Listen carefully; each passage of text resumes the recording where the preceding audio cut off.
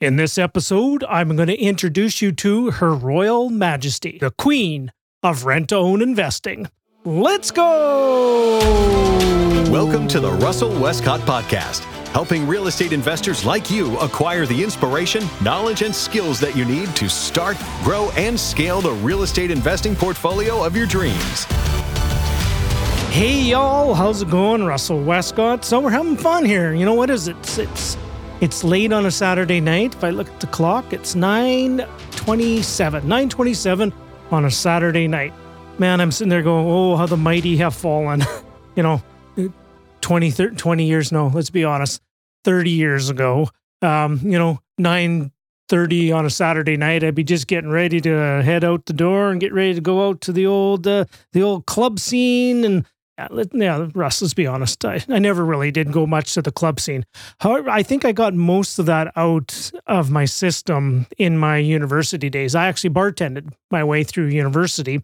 So I had, when everybody was out, drinking away and stuff like that, I was making tips and I was helping serve people. And maybe someday I'll share the story of how I actually landed my first job. And it had 100% to do with my bartending. And I was just helping out some people. And maybe I'll save that for another day. But anyways, back to the story at hand here. Be nice and tight and concise here, Russell. Focus, focus, focus. And that's one of the things, I have an episode upcoming that's going to just be a standalone on this. I've been doing lots of networking and hanging out with the community of real estate investors and just really just being, my typical kind of fly in the wall and my typical shy, introverted self. And I'm listening. I'm listening to what's going on in the marketplace. I'm listening to what people are bumping up against. I'm listening to what the challenges people are facing. And one of the challenges I believe that people are facing is shiny object syndrome. People are facing, they're really scattered on things. And I'll just give you a quick example. So in a group of investors on a Zoom call, and you should have in a group of investors, you should have multiple different people doing multiple different strategies. Like within the group, there should be a lot of different things, whether they're doing, commercial or self-storage or apartment buildings or single family or things like that. One of the things I'm noticing is individual investors are extremely scattered. They're looking at this place and they're looking at that place. And there's also Mexico. And but I've heard lots of things about Portugal. And I'm going down to Atlanta and I've got all these things in Florida. And that's just one person. So the collective group should have an awful lot of different things. I'm finding each individual investor is really lacking the focus, is really lacking the best way to put it is really lacking the expertise to go all in and go really deep on one strategy in one area and really know it better than anybody else. So that's just a little bit of an observation that I'm having out there in the marketplace right now. And that's maybe just the couple events that I've been hanging out in. But that would be the question that I would ask you. Are you feeling a little bit scattered? Are you feeling a little bit unfocused? Are you feeling that maybe there's some FOMO kicking in and maybe you should be looking at this market and you should be going over here and you should be, what about multifamily and what about self-storage and what about luxury condos in Mexico and what about other countries over in Europe and all these kind of stuff and Belize, oh wow, it's winter, I hate winter, but let's go look at the tropics. So are you starting to feel that? Now, I just say that for a couple of reasons. Number one is as we enter into the Christmas holiday time here in Canada, give some time to just reflect back upon your year, reflect back upon the actions that you've taken, reflect back upon your next upcoming year. And what grade would you give yourself of being focused? What grade would you give yourself on going really deep and becoming an expert at one thing, becoming better than everybody else is at that one thing? Now, it is totally okay if you don't know what that one thing is. That's totally fine. But when you do find it and when you do lean into it, become the best at it. Now, how's that for a segue to our conversation that I had here with Rachel Oliver? She truly is the queen of rent-to-own investing. And my jaw actually hit the floor when she told me how many rent-to-own transactions that she has done. Here's somebody who, and she shared a wonderful backstory. She shared the wonderful story about how she got involved on doing rent-to-own transactions. And here's somebody who took a subset within a subset, within a niche, within something that was very obscure at the time, and really just one really tiny subset of a niche within a niche within a niche, and just become one of the best at it. And then has become a leader at it, has become somebody who is now growing it and scaling it and taking it to the next level. And that's within the context of rent-to-own investing. So I'm going to go, stick around right to the end. I have a couple things that I'm going to share with you at the very end of this episode to help you, just kind of give you a lay of the land of what's happening over the next couple episodes, the next couple months within the podcast. But I think you will thoroughly love this episode. Matter of fact, I just loved catching up with Rachel. Rachel and I have known each other for a long time. And honestly, we were sitting there, we were probably 20, 25 minutes of just catching up and conversation. And I said, I guess I should hit the record button here, because we're going to have all this amazing gold, conversation. I don't want it to go to waste. So Rachel and I had a wonderful conversation. And I just wanted to, Rachel, I know you listen to the podcast. I just wanted to thank you for being such a wonderful leader in the community for real estate investors. And I wanted to thank you for having the conversation that we did have. Okay, gang, all that being said, make sure you stick around right to the end. Make sure you leave the feedback. And then with all that being said, please help me welcome Rachel Oliver.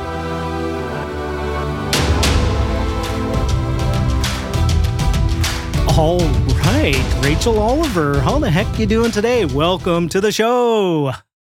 Thanks, Russell.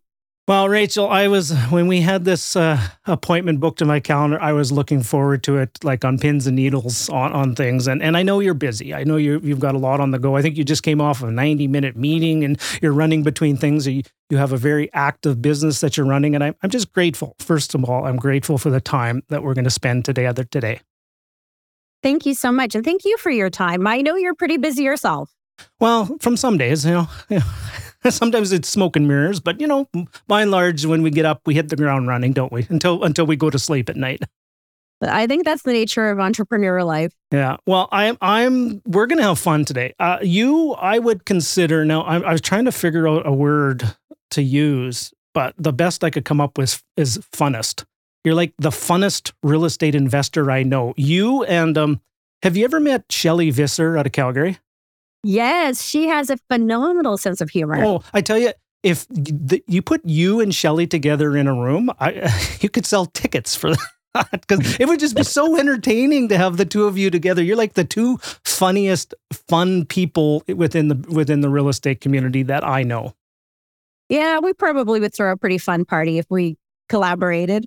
Well, and I think the reason why I gravitate towards people that are very outgoing and the fun is because I'm very shy and introverted. But by and large, I'm very shy and introverted, and I really I really gravitate towards the people that are the life of the party. I just go, well, I'll just draft off of them. Oh, that's awesome. Well, it gives us someone to actually entertain. Yes, there you go. So, would you consider yourself an extroverted person?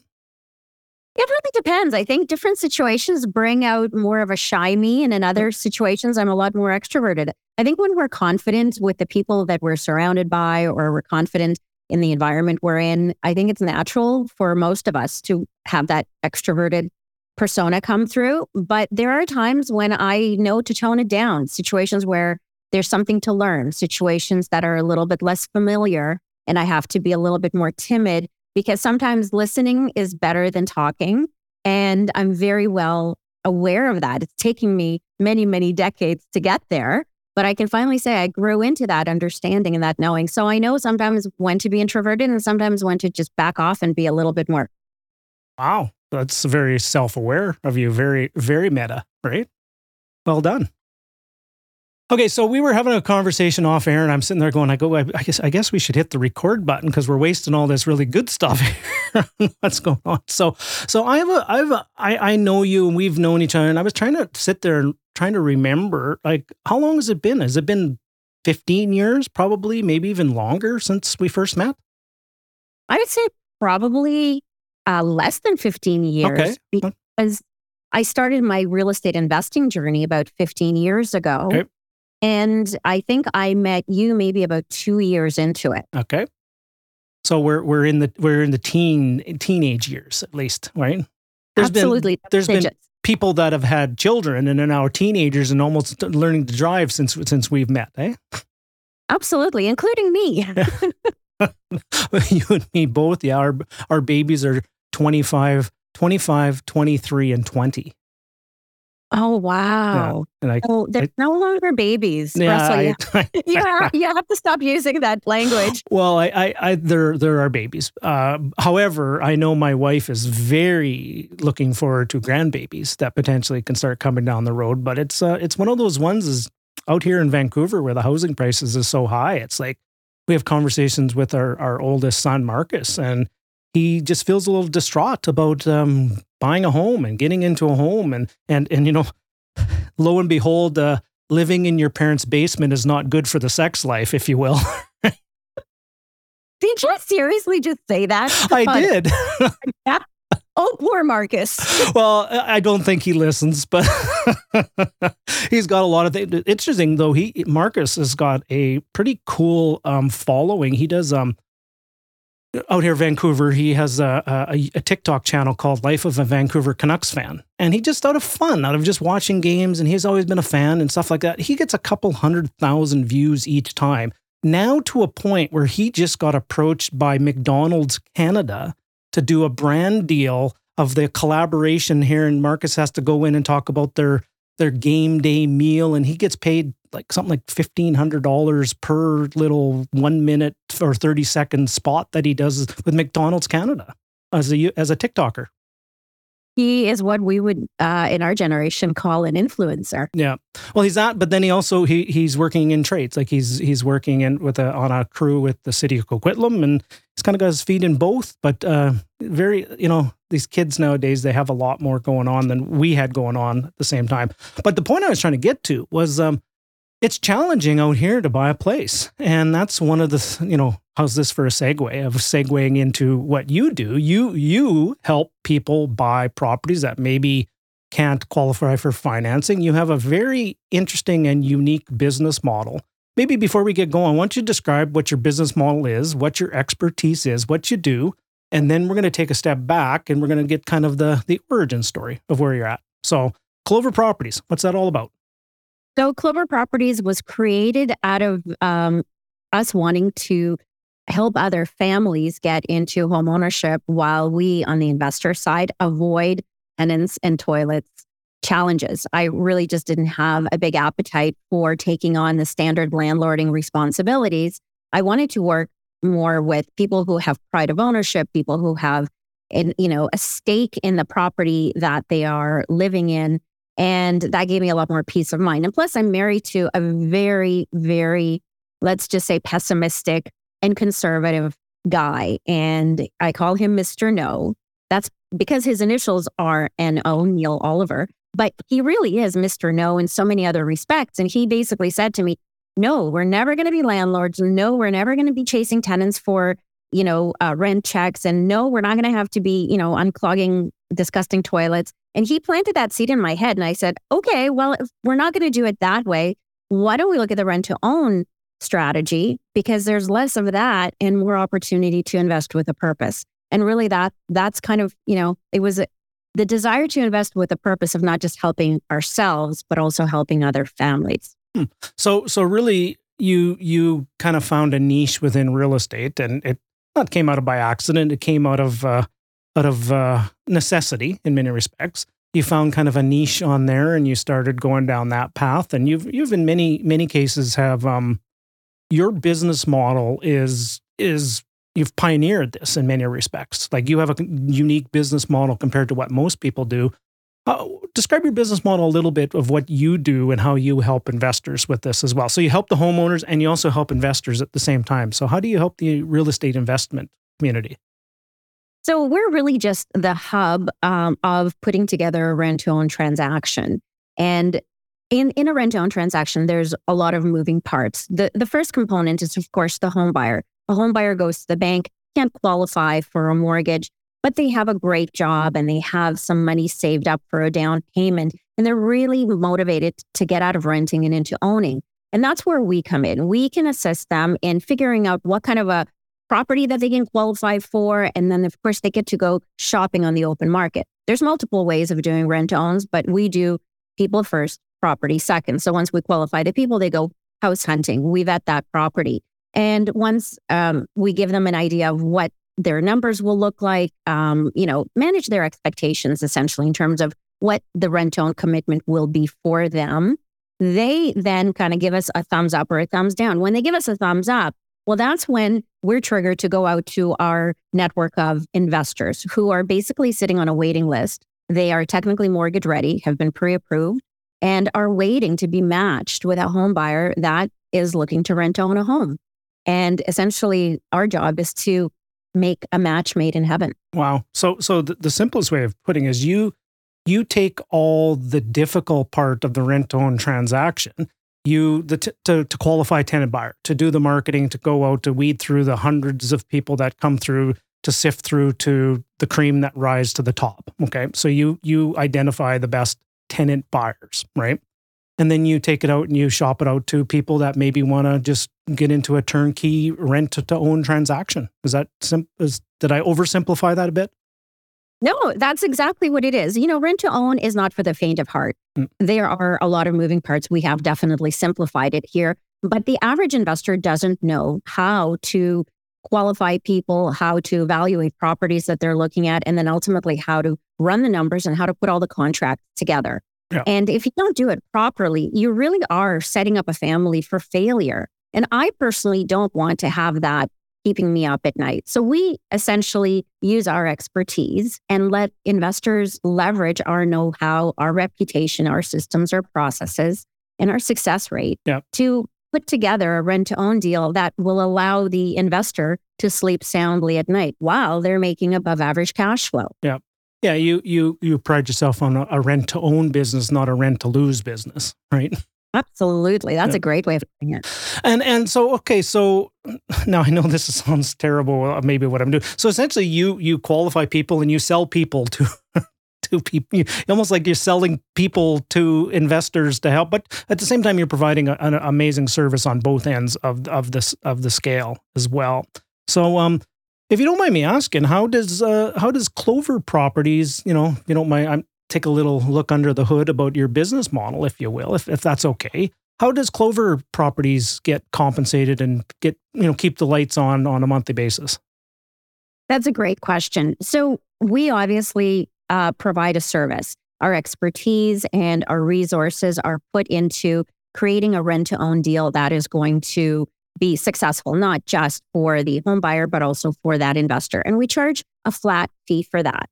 Now, in some cases, we have done joint ventures, and that was how we got started in the beginning, because Neil and I would qualify for some mortgages. And then, of course, the banks would say, okay, you have too many mortgages, you're over leveraged. So then we would go to, do a joint venture with family or with friends. And then, of course, they started to tap out. But what was cool is that they started telling their friends and family. And then our phones started to ring and investors started to say, well, I don't want to do a joint venture. I want that $800 of cash flow all to myself. So what do I do with that?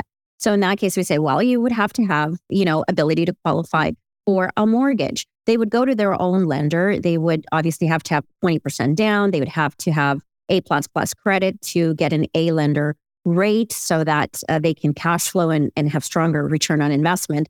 But we do all the heavy lifting on the rent-to-own logistics side. And when the rent-to-own deal closes, the investor is invoiced for a flat fee. And that's part one. There's also another component. Most investors don't realize it, but rent-to-own is not a set it and forget it strategy. There are hiccups along the way. we have renters who are transitioning their mindset and their habits from being a renter to now becoming an owner. And sometimes they make mistakes, and that can derail a rent to own. While the average investor who's holding title on the property doesn't really know how to handle those hiccups. And we step in to manage the relationship with that tenant buyer all the way through the rent to own process to make sure that they stay on track, that they're paying on time, that they're hitting the milestones for their credit repair and mortgage readiness, and ultimately complying with the contract. And that is a big chunk of the heavy lifting that we do. And we also get paid for that part, and we get paid for that at the back end. Okay, so you get paid a fee at the beginning to kind of pull all this together. You get an ongoing kind of a monthly, maintenance fee, if you will, to make sure I would even call it like a client success fee to make sure the client can actually succeed. And then at the end, upon the final closing and completion, you would get another fee at that time as well. Got it. Oh, that's absolutely brilliant. Now, I'm not, I 100%, I'm sincere in saying that's brilliant. And I'm just about to make another comment here because I always like to add more. Just imagine if you were able to get like 10 to 30% of every deal that flowed through your office as an equity partner. Yeah, that's definitely something that we have explored. But to be honest, I don't need to have a lot of partnerships. We do a lot of volume with rent to owns, and our goal is really to get more home buyers placed in a home that they will own. And I don't want to spend too much time micromanaging relationships with investors. I'll be honest with you, because JV partnerships are hard work. You, of all people, JV Jedi, knows that.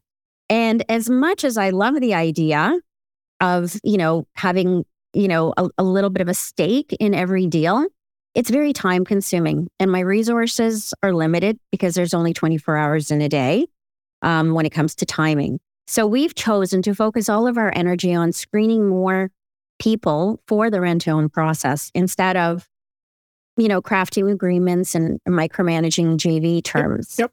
Now, I'm also going to plant this seed for you is maybe you can find a way to put together the Clover Properties Fund or income trust or something like that, where you're dealing with not just one-on-ones, you're dealing with one to hundreds.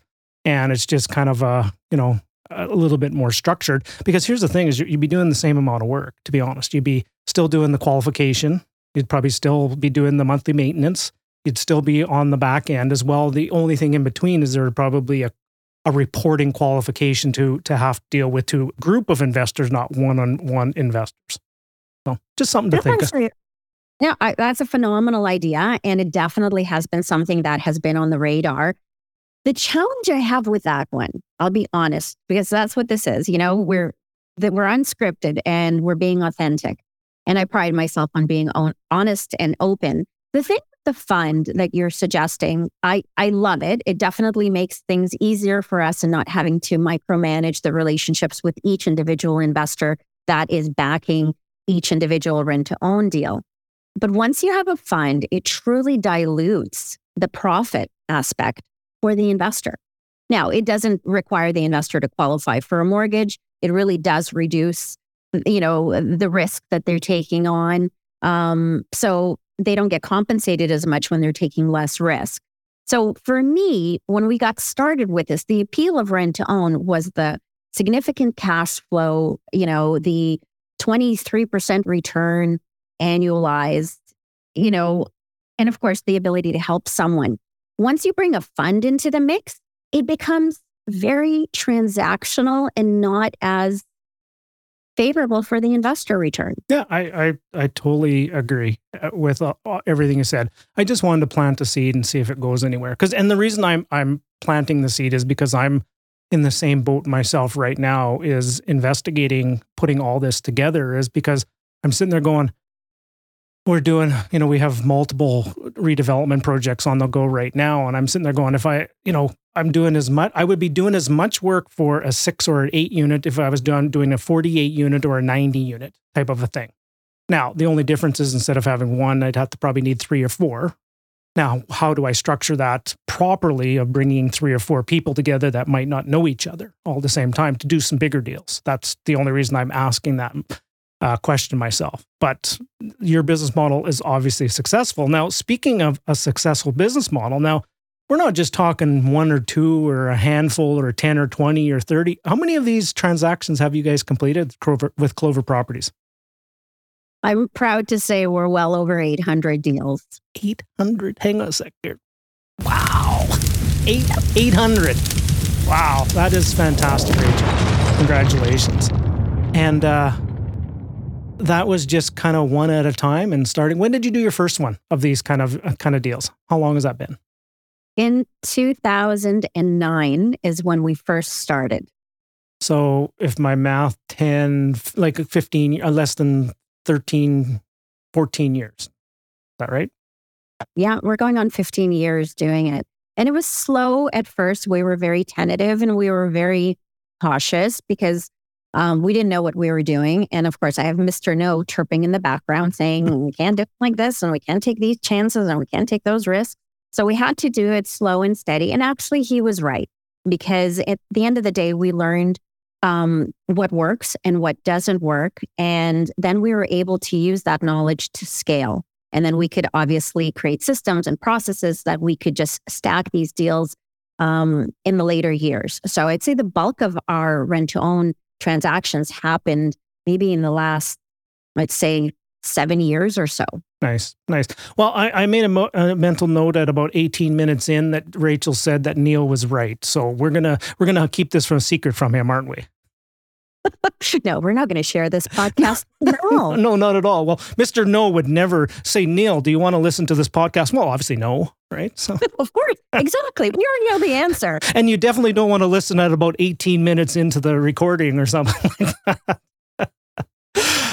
Wow. So first of all, congratulations. That's phenomenal. A phenomenal track record. And so obviously the reason why you've been able to do 800-ish and growing continuously is because you have created a rent-to-win system. And investors have probably done multiple deals and they refer other people, and tenant buyers come in and you have wonderful reviews and people, you have a reputation out in the marketplace.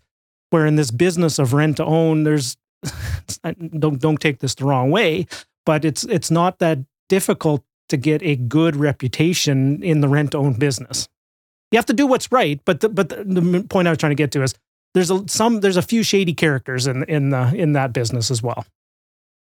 Absolutely. But honestly, Russell, there's shady characters almost in every business, right? We know investors in the multifamily space that, you have to question the reputation. We know investors that are, just regular slumlords as well. I mean, there's all types of investors. And I agree. I mean, for me, reputation was key, because when I got into the rent-to-own space, the first thing that I was alerted to was just how shady everyone's impression of rent-to-own was. And that was a concern for me. And I couldn't understand why rent-to-owns were painted with such a negative brush.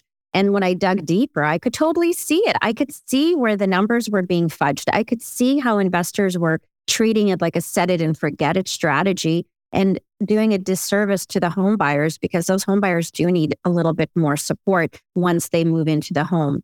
And a lot of rent-to-owns, by the way, back then, were coming from a place of property first and people second, because rent-to-own wasn't as mainstream and a lot of people didn't know that, well, hey, I can shop the open market and any property can be made into a rent-to-own. People were, misunderstanding how it worked. So they thought, okay, well, this landlord is selling me a property, then that's the only rent-to-own property I've got available. And that landlord needs someone to move in ASAP. That's really behind the scenes, what's happening. And that landlord's like, I got to get somebody in there. I got to get somebody paying my mortgage the next month. Yeah, if this person is saying they're going to get a second job and a third job, they're going to win the lottery and they're going to get an inheritance and a settlement to be able to keep up with the monthly payments, great. It's on them. Yeah. And then sign a deal on the back of a paper napkin. Yeah. And that's how I think rent-to-own got a really crappy name, because at the end of the day, those people that were brought into the rent-to-own properties, the property first model, those homebuyers weren't properly screened for affordability. And they couldn't keep up with the monthly payments, and they lost whatever they brought in as the initial down payment. Because with rent-to-own, there's no first and last month's rent. With rent-to-own, that tenant buyer is giving the investor $10, $15, $20, $30,000 and initially. And if that amount is, that's alluring. If somebody is just sitting there on a property that they can't sell or they don't want to have to, rent out traditionally, and somebody's saying, I have $10,000 for you, will you rent to own your property to me? That landlord or that investor is like, yeah, when are you moving in? But in reality, you have to check, well, can that person really exit the rent to own process? And I think there was less of that consideration back when I got into rent to own. So I knew I was stepping into something that needed to have someone integrity driven that is going to elevate the success rate and elevate the image of rent to own. And I think we've done that. Yeah. Congratulations so essentially you've changed the conversation in many respects. You've changed the game. You've been like, the Wayne Gretzky of hockey. You've changed the way the game is played in many respects, right? Now, and very key insight you had. One of the biggest lessons I've learned, and I'm not trying to make this about me, but one of the biggest lessons I learned in the pivot of my rental portfolio was going from finding cheap property and cheap area, pro forma. Wow, look at the pro forma. It looks great on paper. And then all of a sudden you have to then put a tenant in the place and you just wonder why you have a continual stream of tenants trashing the place and moving out. So the biggest shift I made within my business was I actually put the tenant profile first. Who do I want to be in business with? Who is my ideal tenant profile? Let's design the tenant profile. Then let's match the tenant in the area that they want to live in. And then let's match the tenant to the house that they can afford that makes sense for them. So you start with the tenant, work your way backwards. And after that, it was, I'm not saying it's been easy, it's been easier. And it's been like a breath of fresh air when you actually put the right tenant in the right area in the right house. So it was a fundamental shift for what we did in our business as well. Absolutely. I think you and I go back to the rain days. I remember hearing Don Campbell say it very eloquently. We are solution providers, right? As investors, we are providing some sort of a solution. And in what I'm doing, it is a solution that I need to make sure is going to serve the people that have the problem. I am not necessarily solving a problem from the investor's lens. I'm solving a problem from the home buyer's lens. Where do they want to live? What can they afford? How long is it going to take for them to become mortgage ready? All of these considerations is what drives my decision making. And I took that away as probably my biggest aha moment as a real estate investor. It's not about the profit. It's about the people and the solutions we're offering them. And what you just described fits that mold. I mean, I also have rental properties. I did finally move into tenants and toilets and, the traditional landlording thing. But to your point, the first thing that I remember saying to Neil is, what would the tenant profile be in this area? Before we even consider making an offer on this property, let's dig a little deeper. Yeah. And it's absolutely critical that you do that. But so in the same vein, after all of those, you've taken this the next step, right? And I 100% echo what you just said about, another big realization I had was it's about the relationship, and it's about elevating. We're no longer landlords; we're rental housing providers, and our tenants are no longer tenants; they're clients. Like, how do you treat a client? And if you're a rental housing provider, I know it's just semantics and it's just words and all that kind of stuff, but it does elevate what we're doing. And I'm not trying to be any grandiose and say I'm, holier than thou and all that kind of stuff. But you know what? I feel proud now about the properties that I have, and I feel proud about the relationship and the management that's in place and the relationship with the clients. I just feel very proud about that now, which I couldn't have said that at the beginning in many respects. Like, it was like, you're sitting there going, oh, that area. Oh my goodness. You just you cover your eyes and you're almost embarrassed about it a little bit. I think every investor who started out through no fault of theirs had some ignorant moments. You just thought, okay, I'll buy a property and I'll get a tenant in there and everything is just going to be hunky-dory. But at the end of the day, we're solving a need. We're solving a problem. We need to maintain a relationship because challenges do percolate. There are going to be hurdles. And if you don't have a relationship with those people, then it's going to go sideways one way or another. So it's okay to have those humbling beginnings. Well, That's why we love. I often joke when it's that ignorant moment. I go, what day of the week is that? it's like I have those every day that end in Y in some respects. But at the same time, I'm always learning. I truly am. 23 plus years, coming on to soon 24 years of doing this. I'm learning more now than I ever have. I've learned more in the last year about real estate than I had probably in the last 15 years prior. And I'm on fire with what I'm doing with the next wave it's going and things like that. I foresee some huge opportunities, but I'll set that aside. I really wanted to, and we just got so deep into the weeds of the conversation and that, but I'm remiss that I don't know a lot of your full backstory. I know who you are since you become, I think the first introduction we had was, I remember when we were on a panel discussion on stage, and then I'm sitting there going, who is this Rachel Oliver? She's written a book and she's done like 400 rent to owns. And I go, how have I not heard of this person before? And I'm just like, I was so impressed right from the very beginning. And I don't ever think I've taken the time to learn your backstory. So let's go back as far as you would like to go on this. And maybe there was some moments that you decided that real estate was for you, or there's some pivotal moments where you're growing up. I'll leave the floor to you. Where would you like to go to share some of your backstory here? Well, I think it's important, in today's context of Canada being a country that is so open to bringing in immigrants. I just want to give acknowledgement to that, because I'm actually an immigrant. I was not born in Canada. My parents immigrated here with me when I was 9 years old, and we came from Ukraine.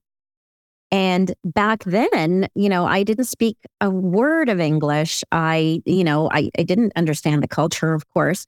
And I owe a lot of gratitude to my parents for taking a big chance, coming to a foreign country, a foreign culture. They didn't know a lick of English either. And being in your adult years and trying to, assimilate in this type of a culture, I watched firsthand their determination and their, the challenges and the hurdles. And then they decided, well, we don't really have the language, we don't have the experience, so no one will really employ us. So let's just, put on our entrepreneurial capabilities together and open up a restaurant. We moved to Winnipeg, Manitoba originally when we came to Canada. Yeah, Winterpeg.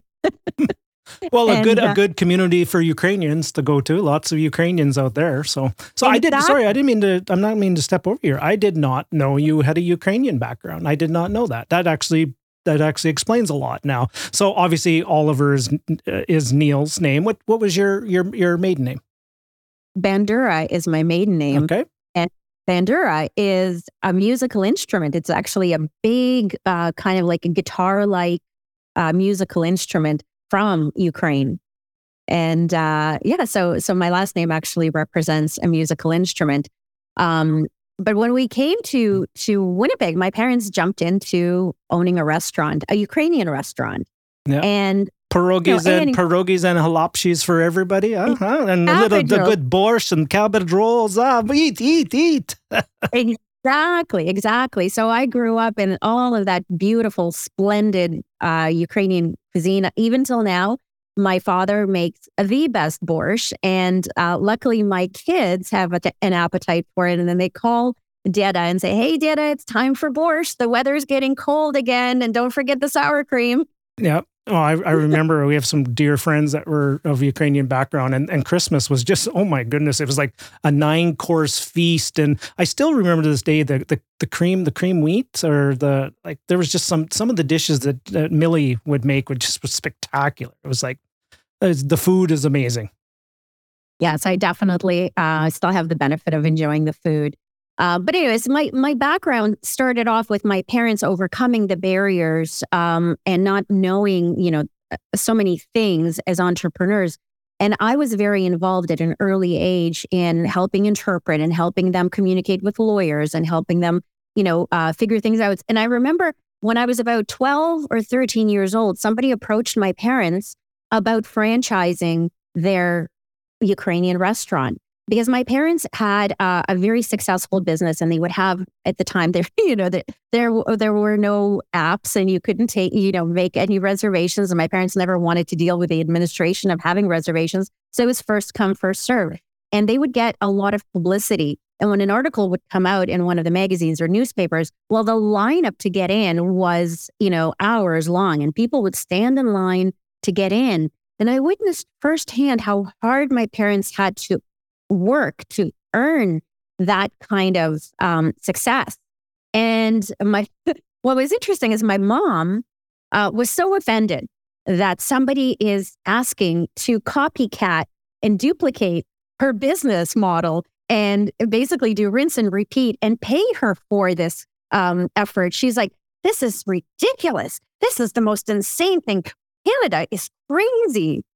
And at the time, I was only 12. I couldn't really put things into perspective for her. And that was probably one of my biggest regrets as I got older. I don't have a lot of regrets. I live life full out. And when I look back on that, I wish I was further along in my maturity and my,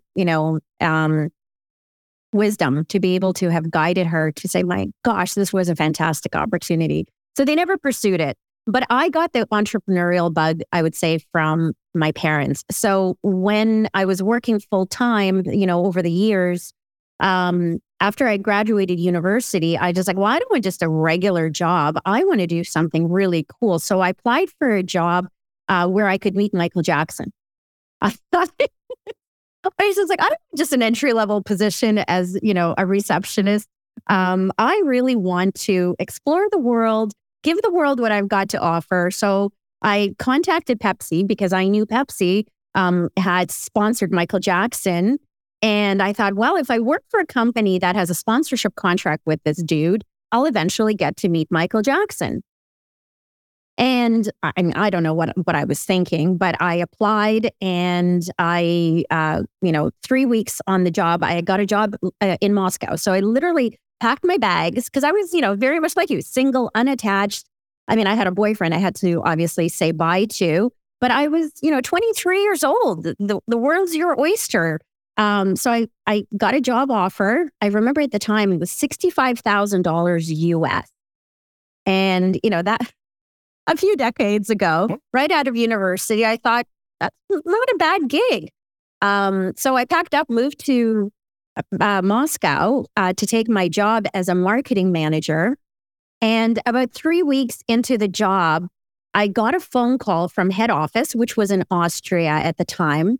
And one of the, leadership people in Austria at the Pepsi office said, so we have some good news. I'm like, okay. He says, are you sitting down? And I said, I'm sitting down. He said, Michael Jackson is going to be stopping in Moscow for one of his Heal the World tours. And you're going to be interfacing with the promoter and you're going to be meeting Michael Jackson backstage as part of a PR promotion. Wow. Was this pre-Hair on Fire through Pepsi commercial time or?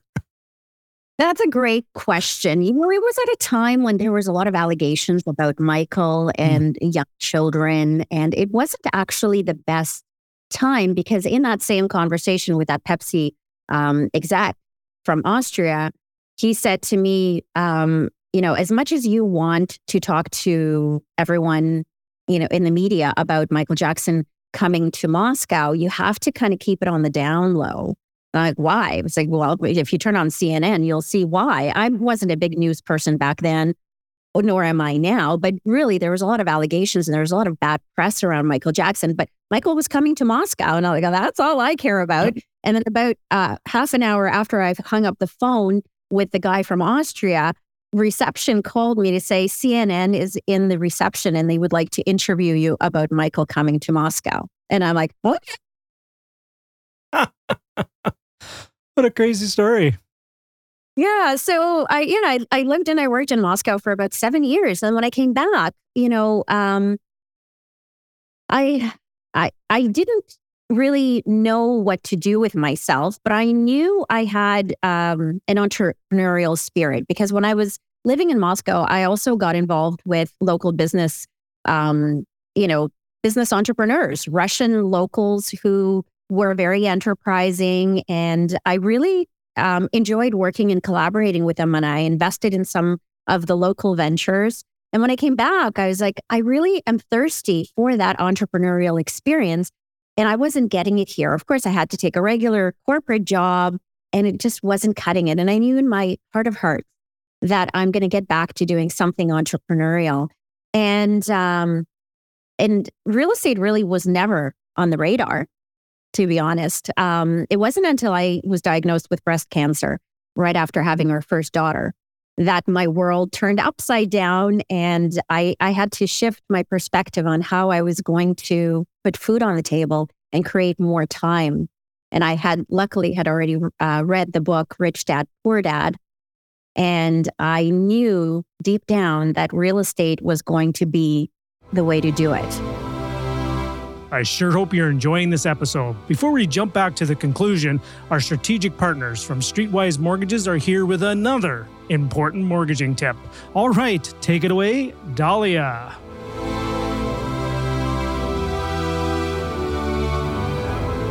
Hello, everyone. I am happy to finally be able to share with you some interest rate great news.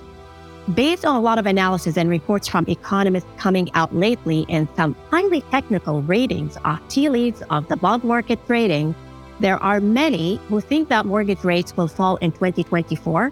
But not only that, they're expecting them to fall now. Here's why. The 5-year government bond yield recently hit a 5-month low and is projected to fall further to around 3.4%. This is a strong and a clear sign that the Bank of Canada will start cutting interest rates in 2024. Based on history, prime rate could potentially drop by 300 points from its current peak of 7.2% down to 4.2%. And that would bring unprecedented relief to those of you who are on variable rate or adjustable rate mortgages. With high rent and mortgage interest inflation set to dramatically ease in the next year, Canada's overall inflation rate may sink below 1% by late 2024. This raises the odds of aggressive rate cuts if economic growth also slows down.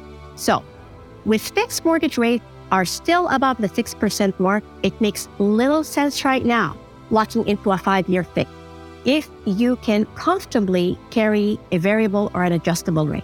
And yes, the rates can theoretically spike up, but the market indicators argue that a plunge is a lot more likely in the next 5 years.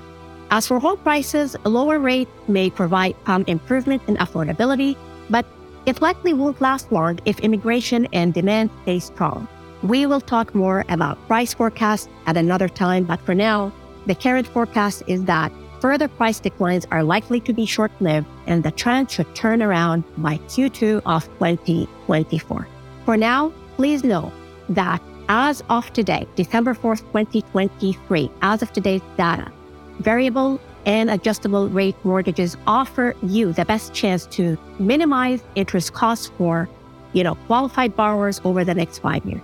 If you're looking to renew into a 5-year fix today, essentially you would be donating money to your lender. You would be giving them a Christmas gift. Savvy investors who are looking to enter or expand their real estate portfolio should run the numbers on a variable rate mortgage to maximize their leverage and long-term returns. So, if you have a renewal that is coming up, if you're currently experiencing a cash flow crunch, or if you're looking to position financing strategically to expand your portfolio in the next 12 to 18 months, reach out to my team at info@streetwisemortgages.com, and we would be happy to guide you. Holy moly. I'm glad I asked the question about the backstory. It's like, I honestly think we could probably just do an episode and I already know who's going to play the leading part in your movie, by the way. It's like Reese Witherspoon has to play the part or something, or maybe it just needs to be you, right? That just, be the part in your movie, if you will. Okay. So you had that experience of the breast cancer and then reading Rich Dad, Poor Dad. And then was there a moment that says, well, real estate's the path I want to go down? Or did you try a few other things or different avenues from there? Like, what was maybe that moment when, I'm going to try this real estate thing?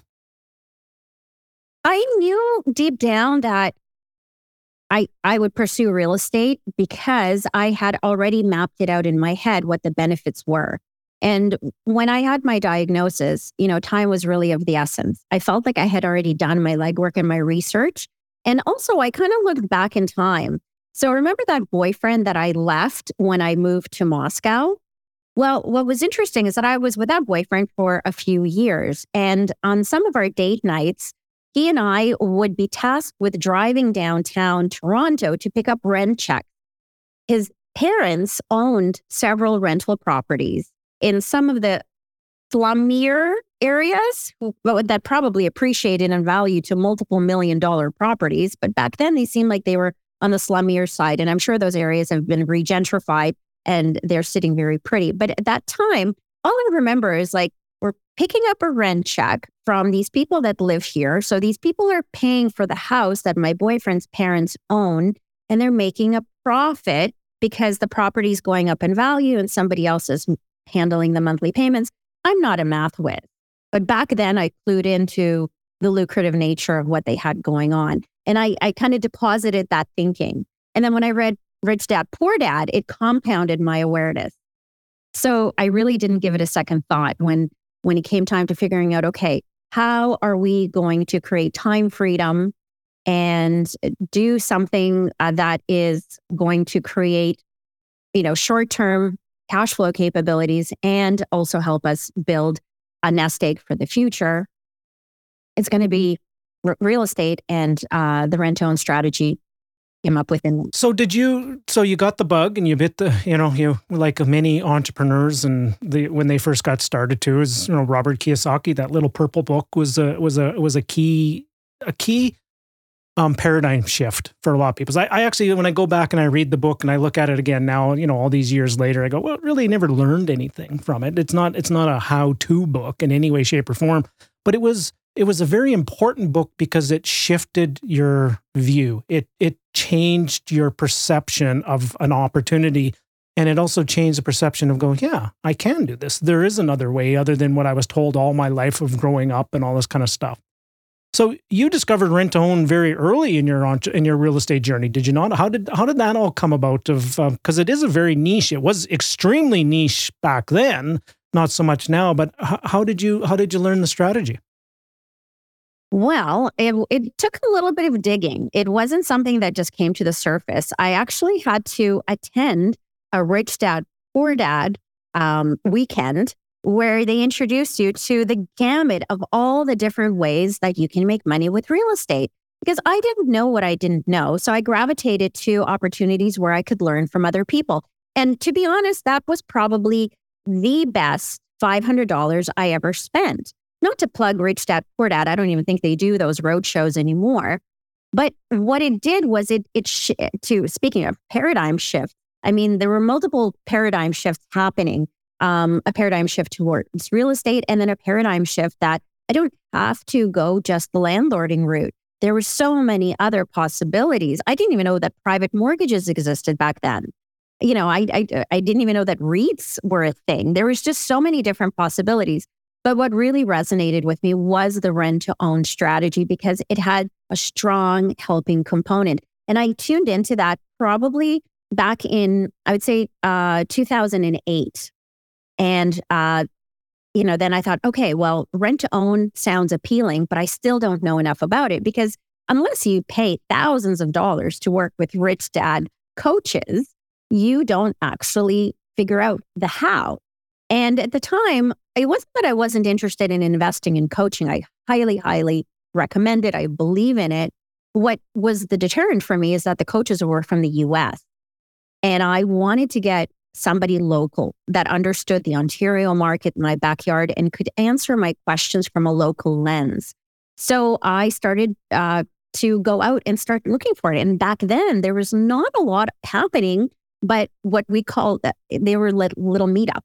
I located a couple of meetups in my local market, and I would attend them religiously. And I remember there was maybe 30, 35 people at best in the room. And there was this one guy, because in the meetup, they would allow people to come up in front of the room and talk about a deal that they had and if they were looking for partners or if they were selling something.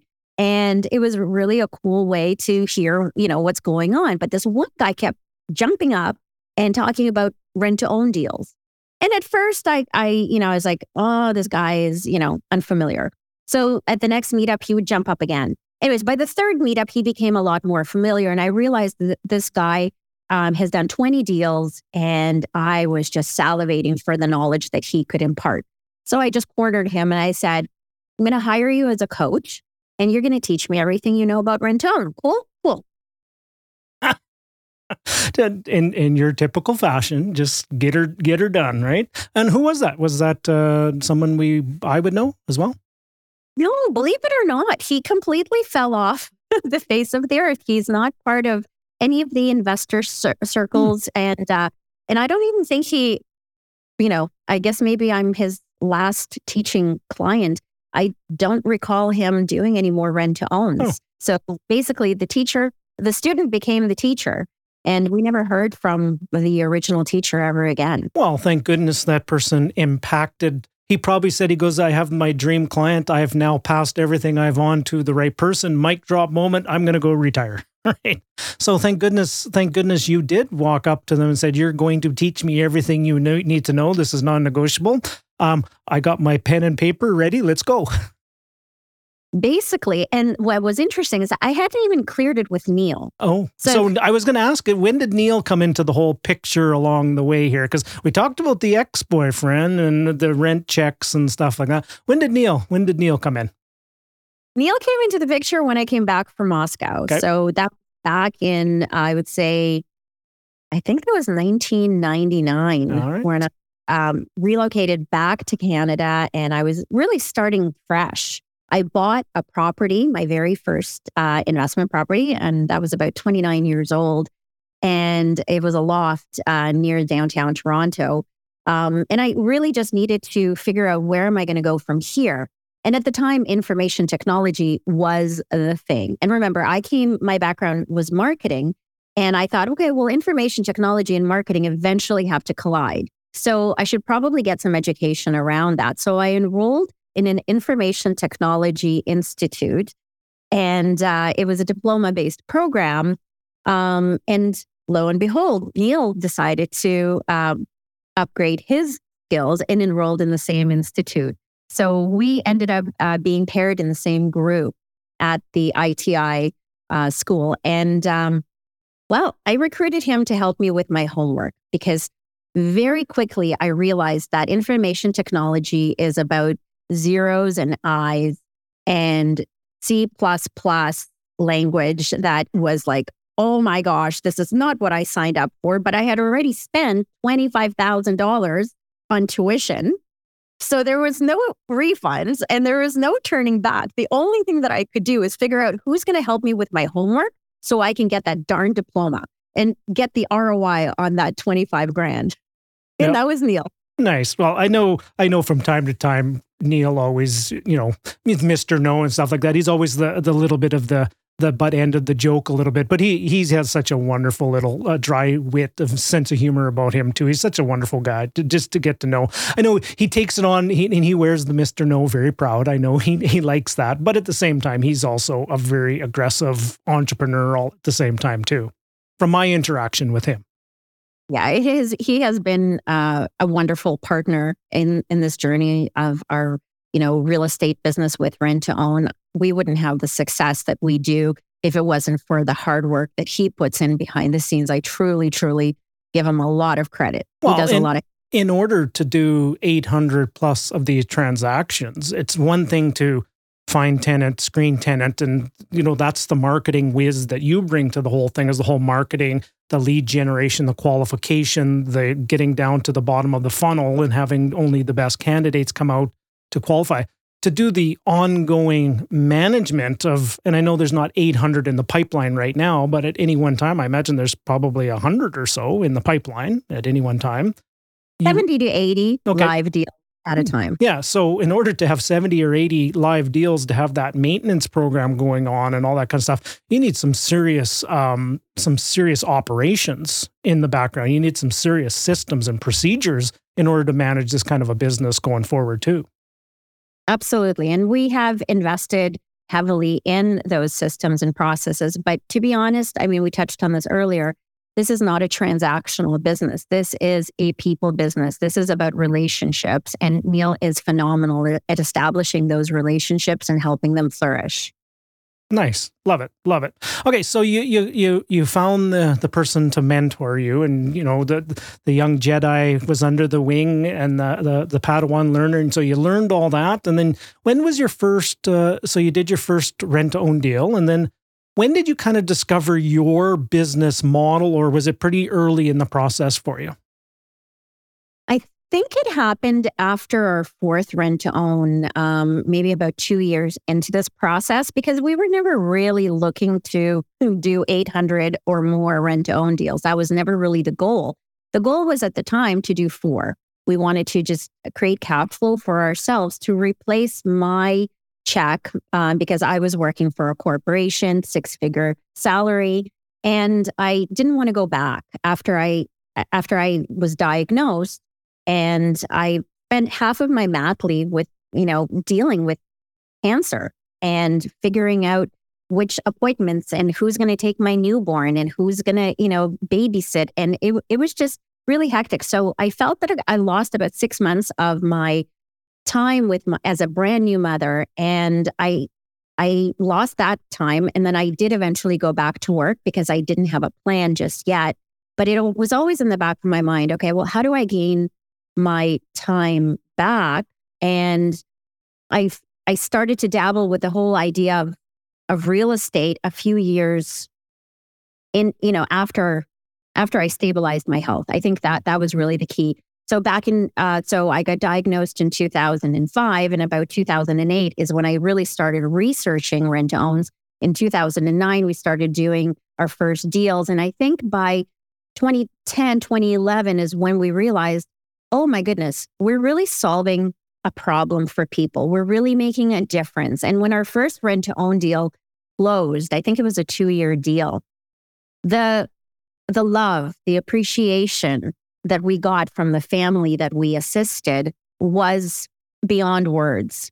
Here we were, we had experienced a personal setback, financial, health-wise, but we never skipped a beat. We never, we had stability. We had our own home. At that point, we knew the importance of stability, and being able to give the gift of stability to someone who's coming out of a personal setback through this rent to own process, and seeing how grateful they were and how much of an impact, a positive impact it made on their lives, really, that's what hooked us in. Wow. And that's when we were triggered to make this a business. Oh, wow. We're just, we're here with Rachel Oliver, everybody, and she's just dropping bombs left, right, and center here. So holy moly. So is everything in remission now? Is health and everything good for you now? Yeah, knock on wood, almost 18 years in the clear. And I know the timeline because the baby that was born back then is turning 18.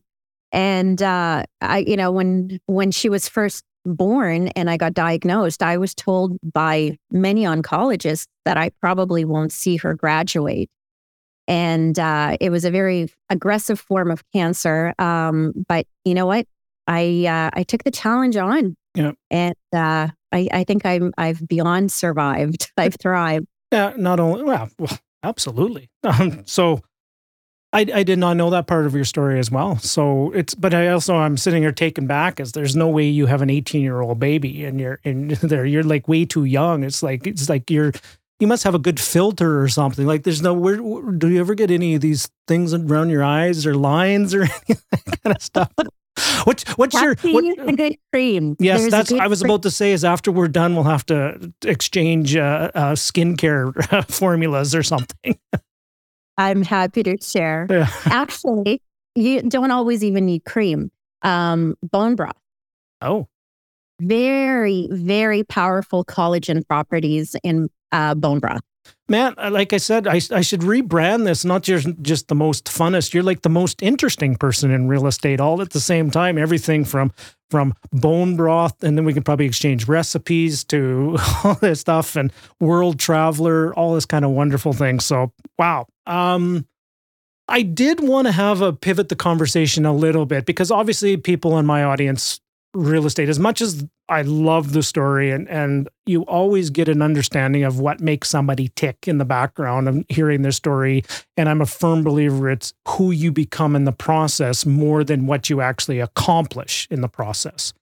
But I did want to pivot a little bit into real estate, like a little bit of a quick market discussion, and also a discussion about the business model of rent to own right now. Now, your business model, you do deals, probably majority of it in Ontario, but you do have a little bit of you have some things out in Western Canada as well. Is that a fair assessment to say, first of all?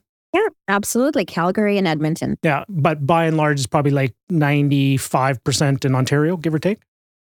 For the time being, but it's starting to pick up in the Alberta market as well. Good. Good decision, by the way. Good decision.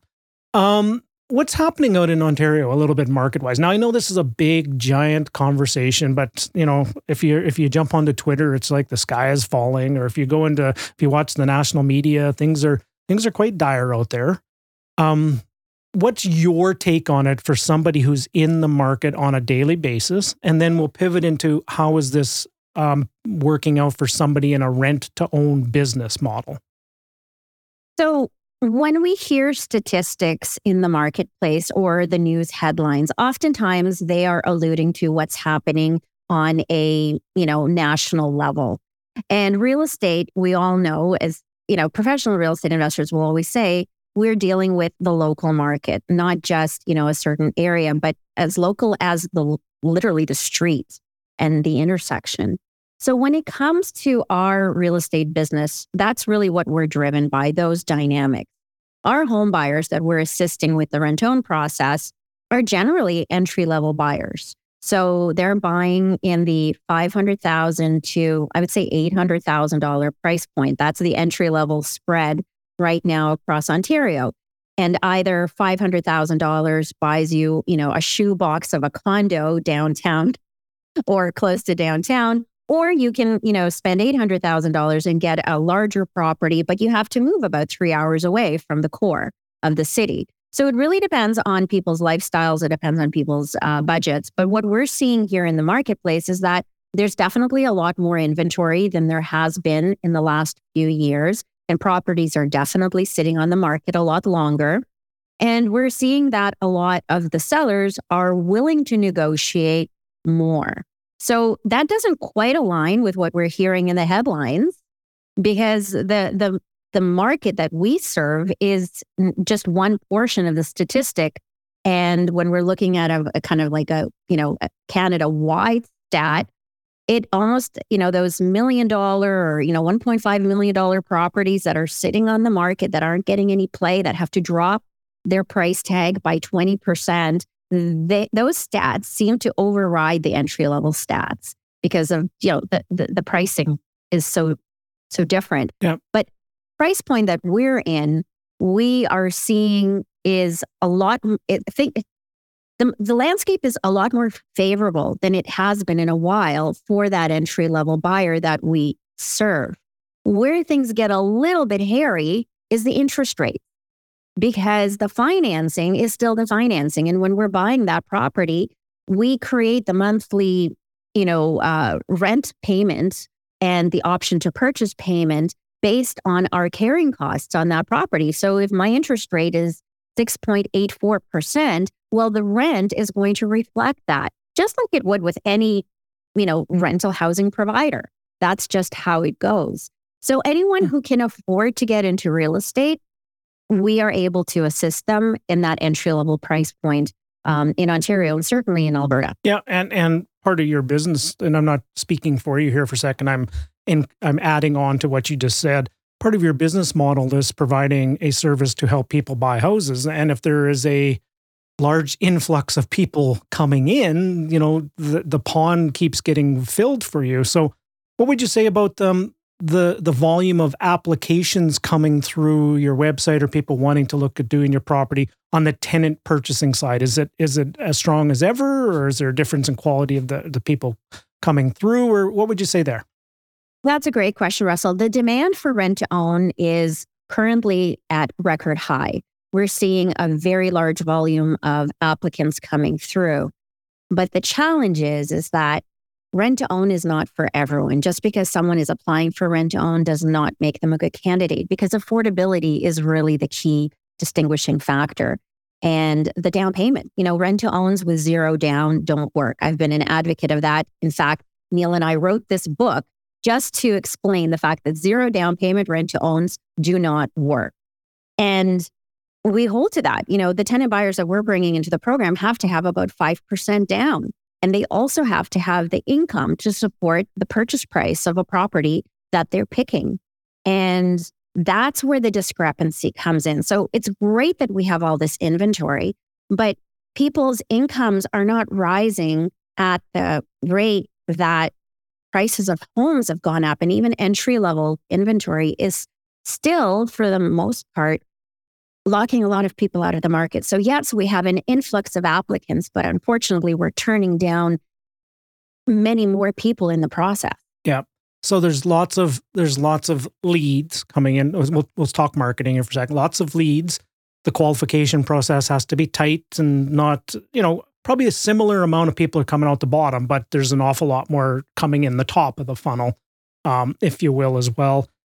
Now, and then the business model is getting a little tighter with interest rates going up and the margins are getting a little bit smaller. What are you finding on the future cash out valuation at the end? Has things tightened up in your model, or are you as bullish as you have done in the past? Or what are you doing on the future valuations for the tenant buyers? So that's the part that I think we've dialed in for the last 15 years. We know the real estate prices go up and down. But one thing that we did very well, and I give Neil credit, is that we locked in a future purchase price based on a very conservative annual growth of 4.5%. And we know entry-level homes are still going to be in demand with all of the immigration that we have coming into Ontario and Alberta. The demand is going to continue to grow for entry-level start-out prices. And we are continuing to see growth well beyond an annualized 5% appreciation. So on the back end, there's no trouble. Our tenant buyers are positioned for success from day one. And we've been doing this since 2009, and we haven't really had any volatility or variability there. That part is rock solid. Right. If I could control the front end as well, we would be golden. Yeah. Well, that's still, like, at the end of the day, your track record is obviously proven this to be 100% correct. But at the same time, I would imagine that you have, your strategy is to pivot at time of exit. You don't want people not to close. You want people to close. And if an appraisal valuation doesn't come in, there might be an opportunity of having a vendor take back or secondary financing or lower it a little bit or something like that. You have room to maneuver, if you will. To be honest, Russell, on the back end, the biggest variable in volatility with rent to owns is the tenant buyer's ability to qualify for a mortgage. The price that we set on exit is actually very desirable and actually leaves money on the table. That was another thing that I learned through Don Campbell. Always leave a little bit on the table for the other guy. So we allow our tenant buyers to exit with equity, and that helps them qualify for a mortgage, which I think is really important. But sometimes if they make stupid mistakes about their credit, that's the biggest reason that rent-to-owns don't exit as planned.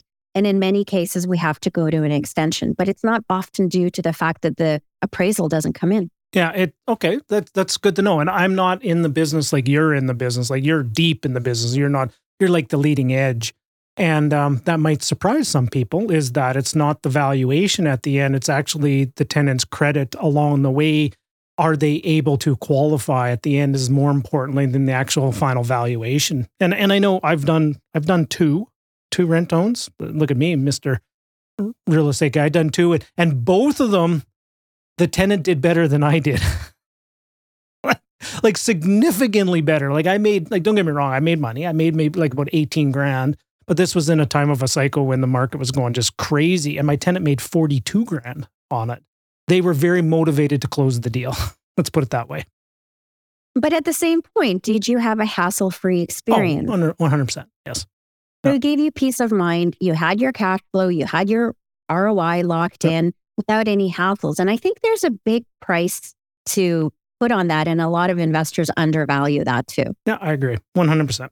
Now, I know you're busy and you probably have another meeting coming up here because you're just always on the go with what's happening out there. But I do have a couple things that I do want to have a conversation with. And I do have a question I like to leave off at the end. But before we get there, so let me just reframe this. You were an immigrant, you came to Canada, you saw mom and dad with the restaurant business, you moved along, you met Michael Jackson, you were in Moscow, marketing person, entrepreneur, written books, scaled a business model up to over 800 successful on the works, rent-to-own transactions. What's the next act for you? What after all that I just said, I'm just like, holy moly, I'm going, woo. What's next for Clover Properties, and what's next for, more importantly, Rachel Oliver? I think it's the next is just go big or go home. I think we have a lot of value to bring to the Canadian market and revolutionize residential real estate and make rent to own more of a standard way of getting into home ownership. We know that there's A lending, there's B lending, and then there's private lending. Well, there's a spot in there for people that need rent to own. And I feel that we still have a lot of work to do, and I'm ready. Giddy up. The rent to own, the Clover Bank, huh? Clover Properties Bank is essentially your financing company in many respects, and a lot of things that you're doing. Oh, absolutely. That's actually a really good point. We do call ourselves rent to own financing. Yeah. So, and I know you. I'm sitting there back here. I'm going to pop a big bowl of popcorn, and I'm going to be sitting back here. I'm just going to be go Rachel go, right? Just because I know you're going to do it. I just absolutely know you will do it. And I just want to offer something before I ask the last question here. I want to offer this to you. You're one of those shining lights in our industry of real estate investing that you do things the right way. You focus on people first. You always will have the relationship at front of mind with your investors, with yourself, with also your tenant buyers. I'm not trying to be a fanboy here, but I'm just saying is you do things the right way, and we need more Clover Properties. We need more Rachel Olivers in this industry, because if we had more of you guys, there would be fewer challenges out there. So I just wanted to just offer that to you first. Thank you. Hey, you're welcome. Now, last question, and I usually, this is one of my questions I like to leave at the end, is so if somebody was sitting here and they're listening to this and just this fantastic story, and Rachel just bringing the fire and dropping multiple bombs throughout, I should have been pushing the button a little bit more here as well. Exactly. If somebody's feeling a little bit stuck, right? They're just not sure. They're maybe looking at some headlines and they're just not sure what's going on out in the marketplace. And if you had coffee with that person, and the person said, Rachel, I'm just feeling a little stuck, how would you help me move forward from there? Well, I think the first question is, what are you trying to achieve? And what is holding you back? Where's the confusion? Because people who are stuck in inaction are usually stuck in something is confusing them. Something is unclear. And sometimes getting out of our own head and getting those questions out, especially in front of people who have walked the walk or talked the talk, is the best place to start. So, what is left unanswered and causing confusion and indecision? And then who can help close the gap in your knowledge? Mentorship is a phenomenal first step for everyone who's new to something, whether you're new to riding a bike or you're new to weight training or you're new to real estate investing. You want to talk to someone who can answer some of the questions that are left unanswered. Wow. And that will allow smooth sailing to the next step. Wow. So clarity, conversation, collaboration, and I'm going to add one more C, Clover Properties, all in there at the same time. So well done. Brilliant. It's one of those things. It's one of the reasons I like doing this podcast is after I've had a conversation with somebody like Rachel, it's like, Westcott, get your you know what together. Or sorry, let me do this. Westcott, get your together a little bit more, and let's go big, right? I envision maybe a collaboration down the road here a little bit with maybe Clover Properties and a few things that cooking on that we're looking at as well. And I would be honored if it would be something that you would like to work on together. And I liked working with good people. That's the point I'm trying to put out there as well. So, well, it takes a good one to know one, so I'm all in. Well, listen to us. We have 100% of the two people on this conversation agree that we're good people. All right, Rachel, why don't we leave it there? I know you got to run. I'm just honored for the time that we had on our conversation. And before we do go, well, where's the best place that somebody, if they wanted to get a hold of you and check out your business model or check out what they're on, or maybe just jump into one of these rent-to-own opportunities, where's the best place to get a hold of you at? Well, the best place to start is hellocashflow.ca. Jump on that website and you'll get access to how to book a call with me. Hellocashflow.ca. Nice. I like that one. How long have you had that domain for? Quite a few years. It's been a while. Nice. Well done. So gang, I strongly encourage you to check out what Rachel and Neil are doing. They're people that you want to get to know. Rachel's just spreading her wings a little bit more into the social media world, and you just need to. You have such a wonderful personality. You just need to show that a little bit more because you're fun. You truly are. You put the fun back in fundamentals, if you will. Thank you so much, Russell. All right, gang. With all that being said, you have yourself a wonderful day, and we'll talk to you very soon. Bye for now.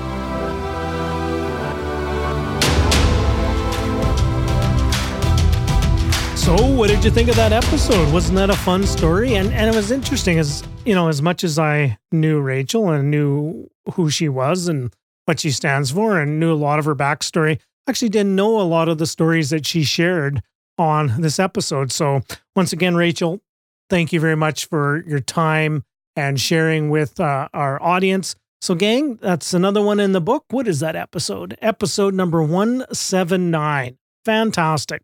So we're leading into the Christmas season here of 2023, and I have a really fun present that I'm going to give to you over the next 4 episodes. They're going to be coming out over 2 weeks.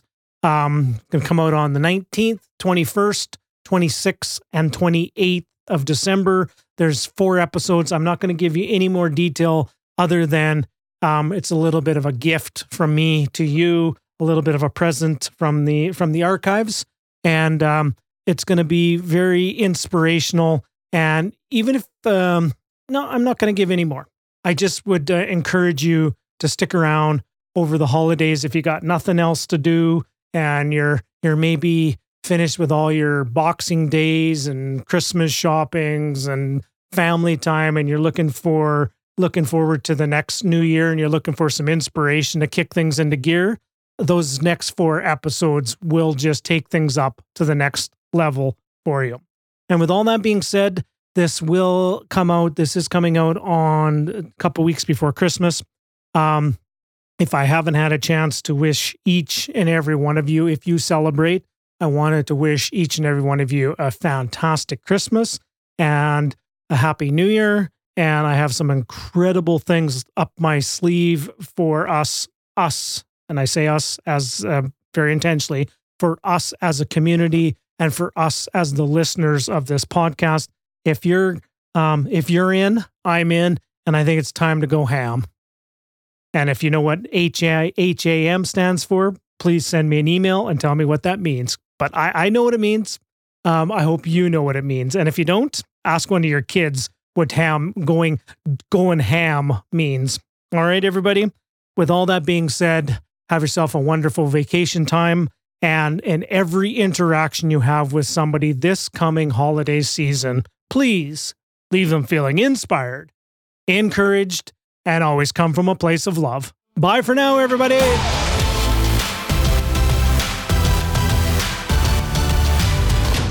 Thank you for listening to the Russell Westcott Podcast. Before you run off, could you do us one final favor? Wherever you're listening to this episode, we encourage you to leave a review, share with your friends, and subscribe so you can receive the latest episode to keep you feeling inspired and encouraged for the entire week. Visit www.russellwestcott.com for more information, support resources, and upcoming speaking engagements near you. Bye for now.